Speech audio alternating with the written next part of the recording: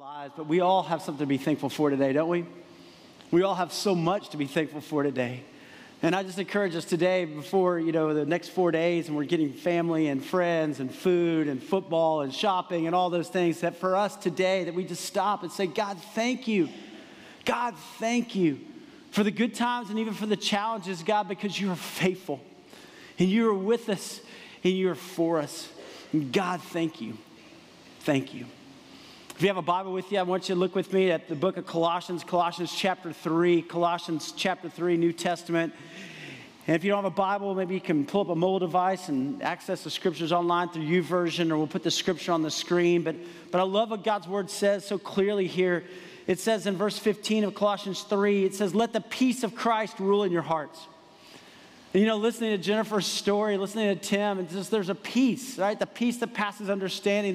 There's something bigger there that's happening in them, and they're thankful. Let the peace of Christ rule in your hearts, since as members of one body, that's us, the church, the body of Christ, you are called to peace. And then notice these next three words, just one short sentence, but how powerful. It just simply says, and be thankful.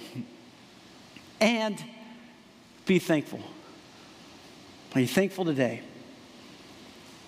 It says, let the word of Christ dwell in you richly. And I love that when we finished our series, we did a series on the tabernacle. And tabernacle literally means dwelling place. And if you remember, God called the people in the Old Testament to build this mobile worship center. And he said, I will dwell with my people. And here we see God calling us to dwell with him. And it says, let the word of Christ dwell in you richly. What's the word of Christ? The word of Christ that God is speaking to us through Christ is this, is that you are valuable.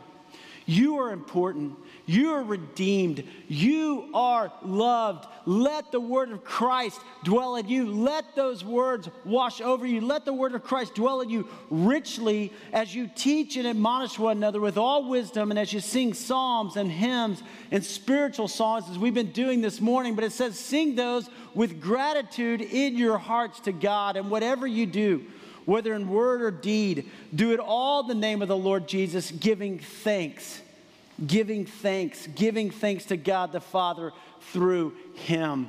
So this morning, we just want to be a thankful people. Not just on one day of the year on Thanksgiving, but every day that we are giving thanks. Because listen, being thankful is a choice. Being thankful is a choice. It's a decision that you make. It's a conscious decision for us in whatever circumstance we find ourselves to say, God, thank you that you're with me. Thank you that you're for me. Being thankful is a choice. It's different than an emotion, right? You can't control your emotions. You can't control if you're sad. You can't control, right, if you're afraid. Those are emotions. You can't control fear. You can't control being happy. You're like, I'm just happy. I'm at church. I'm happy. It's just the way it is, right? You can't control it, but you can control being thankful. And you can't control being joyful. These are a choice that you and I make every day. How are we going to live? What are we going to choose? Are you choosing to be thankful? Because we all have so much for which to be thankful, don't we? So what keeps us from being thankful?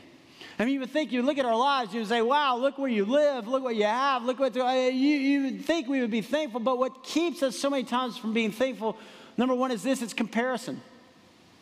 It's comparison. We look around and all of a sudden we see what everybody else has and we kind of go, I don't know, I was thankful, but now look over there.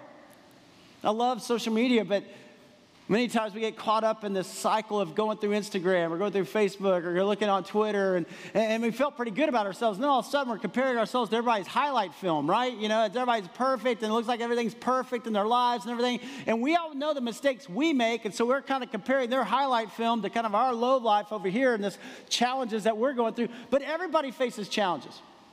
Right? Everybody's going through those things. Now they don't post those things, but everybody's going through those things. But what are we focused on? What are we comparing ourselves to? Here's what Jesus said in the Sermon on the Mount. I love this. Jesus just so clearly says, therefore I tell you, do not worry about your life, what you will eat or drink, or about your body, what you will wear. Is not life more important than food, and the body more important than clothes? I mean, look at the birds of the air. They don't sow or reap or store away the barns, and yet your heavenly Father feeds them. Are you not much more valuable than they? Who of you by worrying can add a single hour to his life? And God's with you. God's for you. Many times we look at the birds and we don't see them out there going, oh no, I don't know where my next worm's coming from, right? But you see them, they're just like, yes, there's provision in my life. And for us, what are we looking at?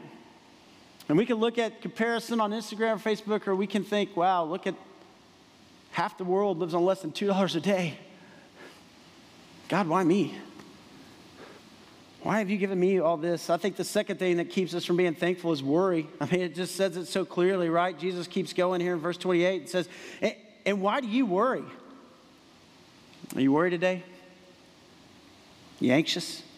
Why do you worry about clothes? See how the lilies of the field grow? They do not labor or spin, and yet I tell you that not even Solomon in all his splendor was dressed like one of these. If that is how God clothes the grass of the field, which is here today and tomorrow thrown in the fire, will he not much more clothe you, O you of little faith? So do not worry, saying, what shall we eat, or what shall we drink, or what shall we wear? For the pagans run after these things, and your heavenly Father knows that you need them. But, verse 33, seek first his kingdom and his righteousness, and all these things will be given to you as well. Where's your focus? Is your focus on what you have in Christ? Is your focus on what God's doing in your heart, your life? Is your focus on the things that God has blessed you with? Or are we focused on the things of this world? And don't run after those things. Trust that the Lord is with you, the Lord is for you. See, it really comes down to this. Do you really believe? Do we really believe this? Do we really believe that God is sovereign? Do we really believe that God is in control? Do we really believe that God can handle anything that happens in my life? Do we believe that? Romans 8:28 says this, and we know, I love that, and we know, there's this confidence, and we know that in all things, notice that, all things, right? If you underline that, all things, God works for the good of those who love him and are called according to his purpose. It doesn't say all things are good. There's some challenges that we face in this world, this broken world, but it says that God is working. God is redeeming. God is restoring. And isn't that awesome to know that God is working in your life? That God is always at work in your life, no matter what you go through. Isn't it awesome to know that God is writing a greater story in you? God is writing his story in you. And for that, we can be thankful. For that, we could come on the stories of Thanksgiving and we have something to say, God, thank you. Thank you. Thank you.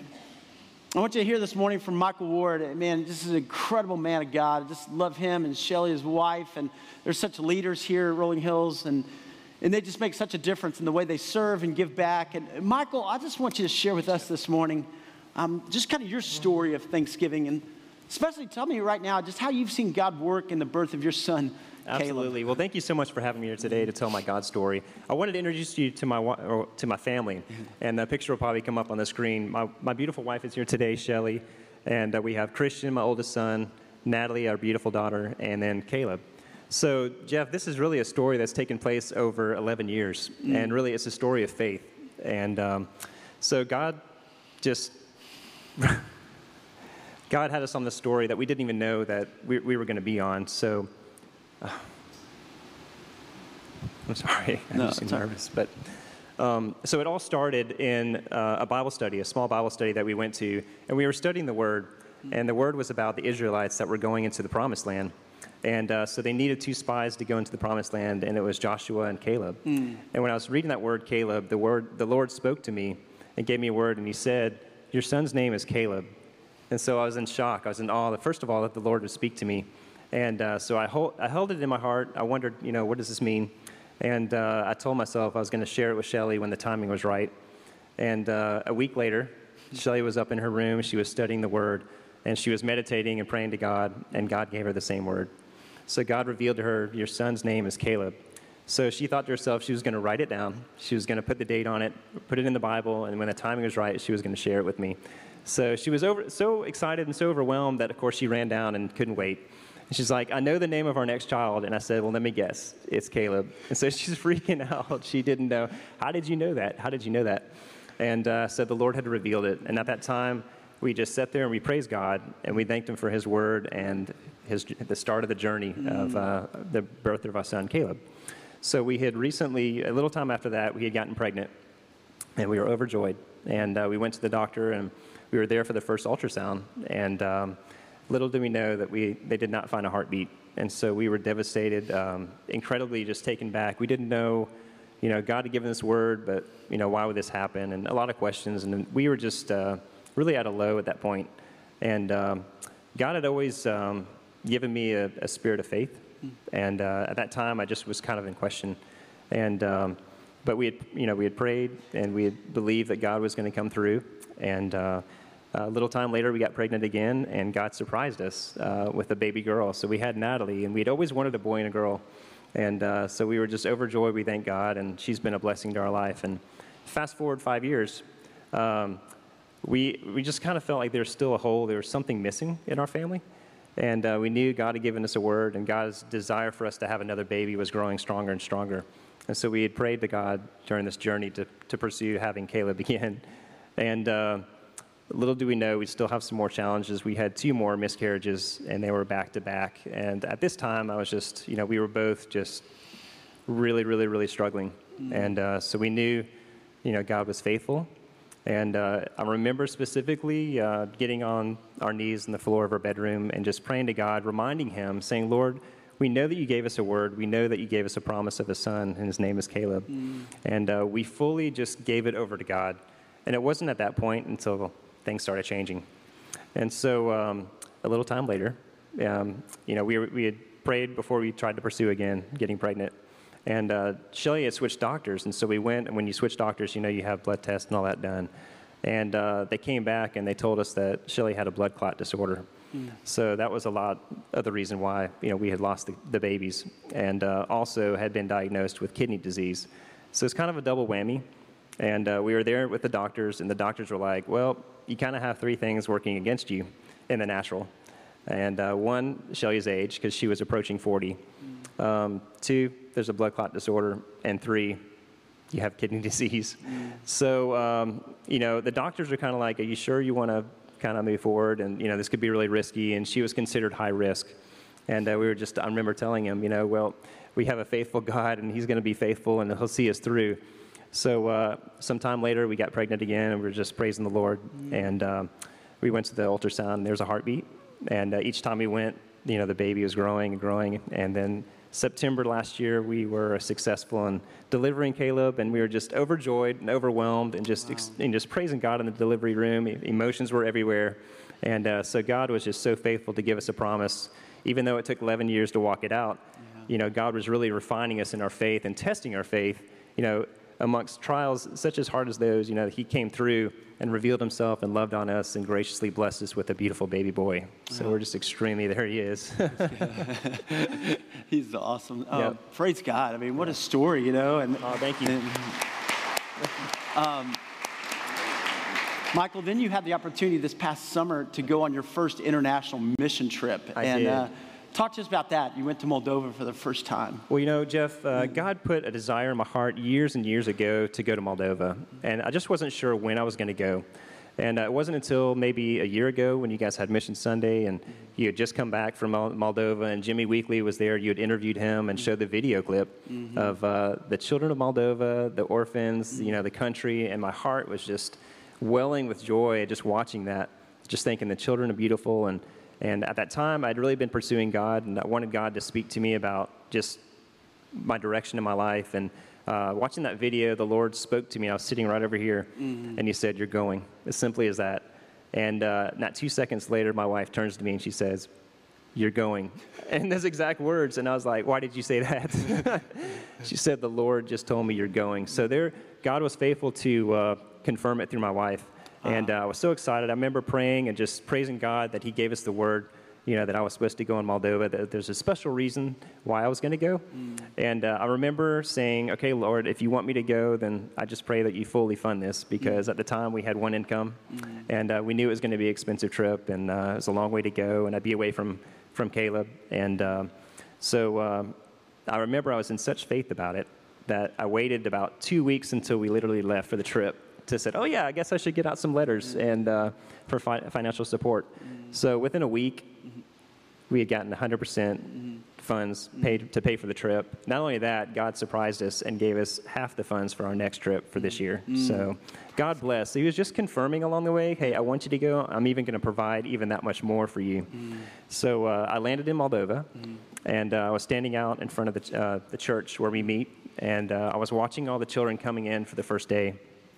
And there was a certain girl that just God drew me to. And she was beautiful. She was young. There she is. Her name is Gabby.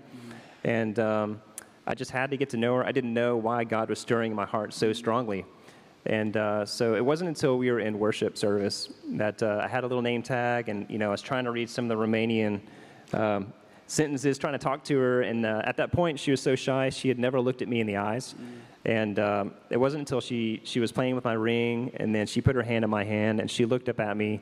And Jeff, I kid you not, like when she looked up at me, I saw Jesus in her eyes. And at that moment, the Holy Spirit fell on me.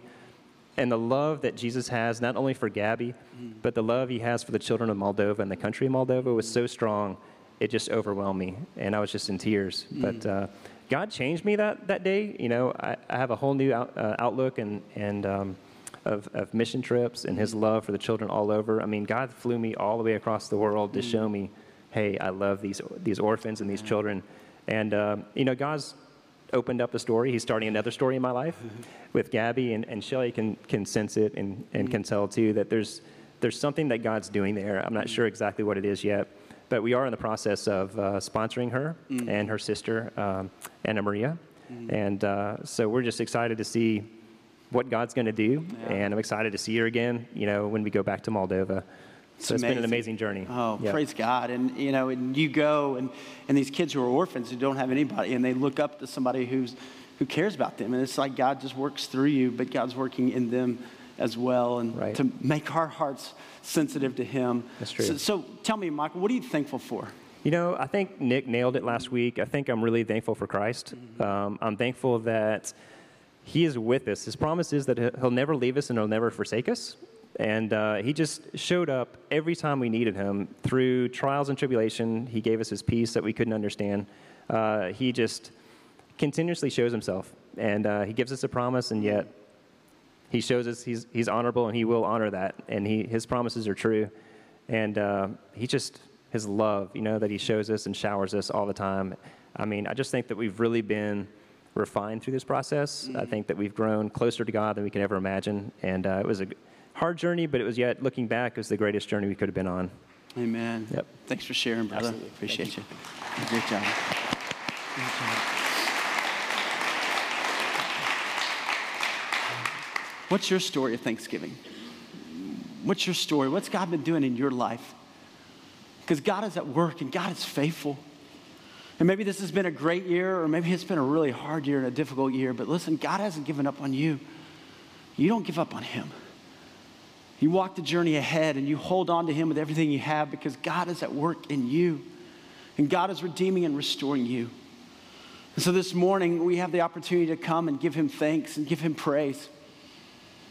In the center of the room is our family dinner table, right? As a body of believers, we are the family of God. And there's been an incredible meal that's been set, and it hasn't been set by any of us. It's been set by Jesus.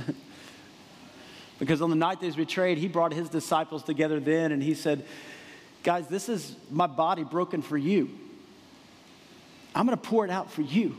I'm going to give everything I have for you, personal.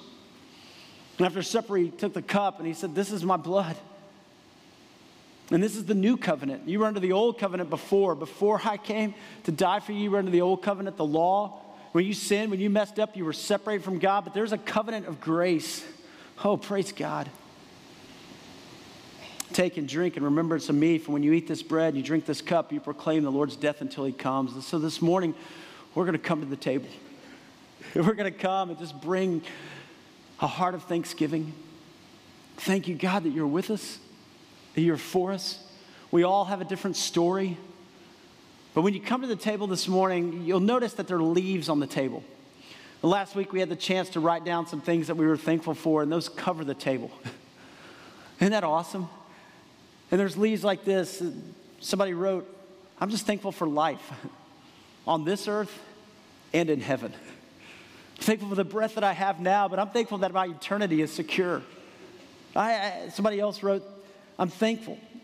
I'm thankful for the trials and the tribulations of 2016 because I know that God is molding me into the man that he wants me to be.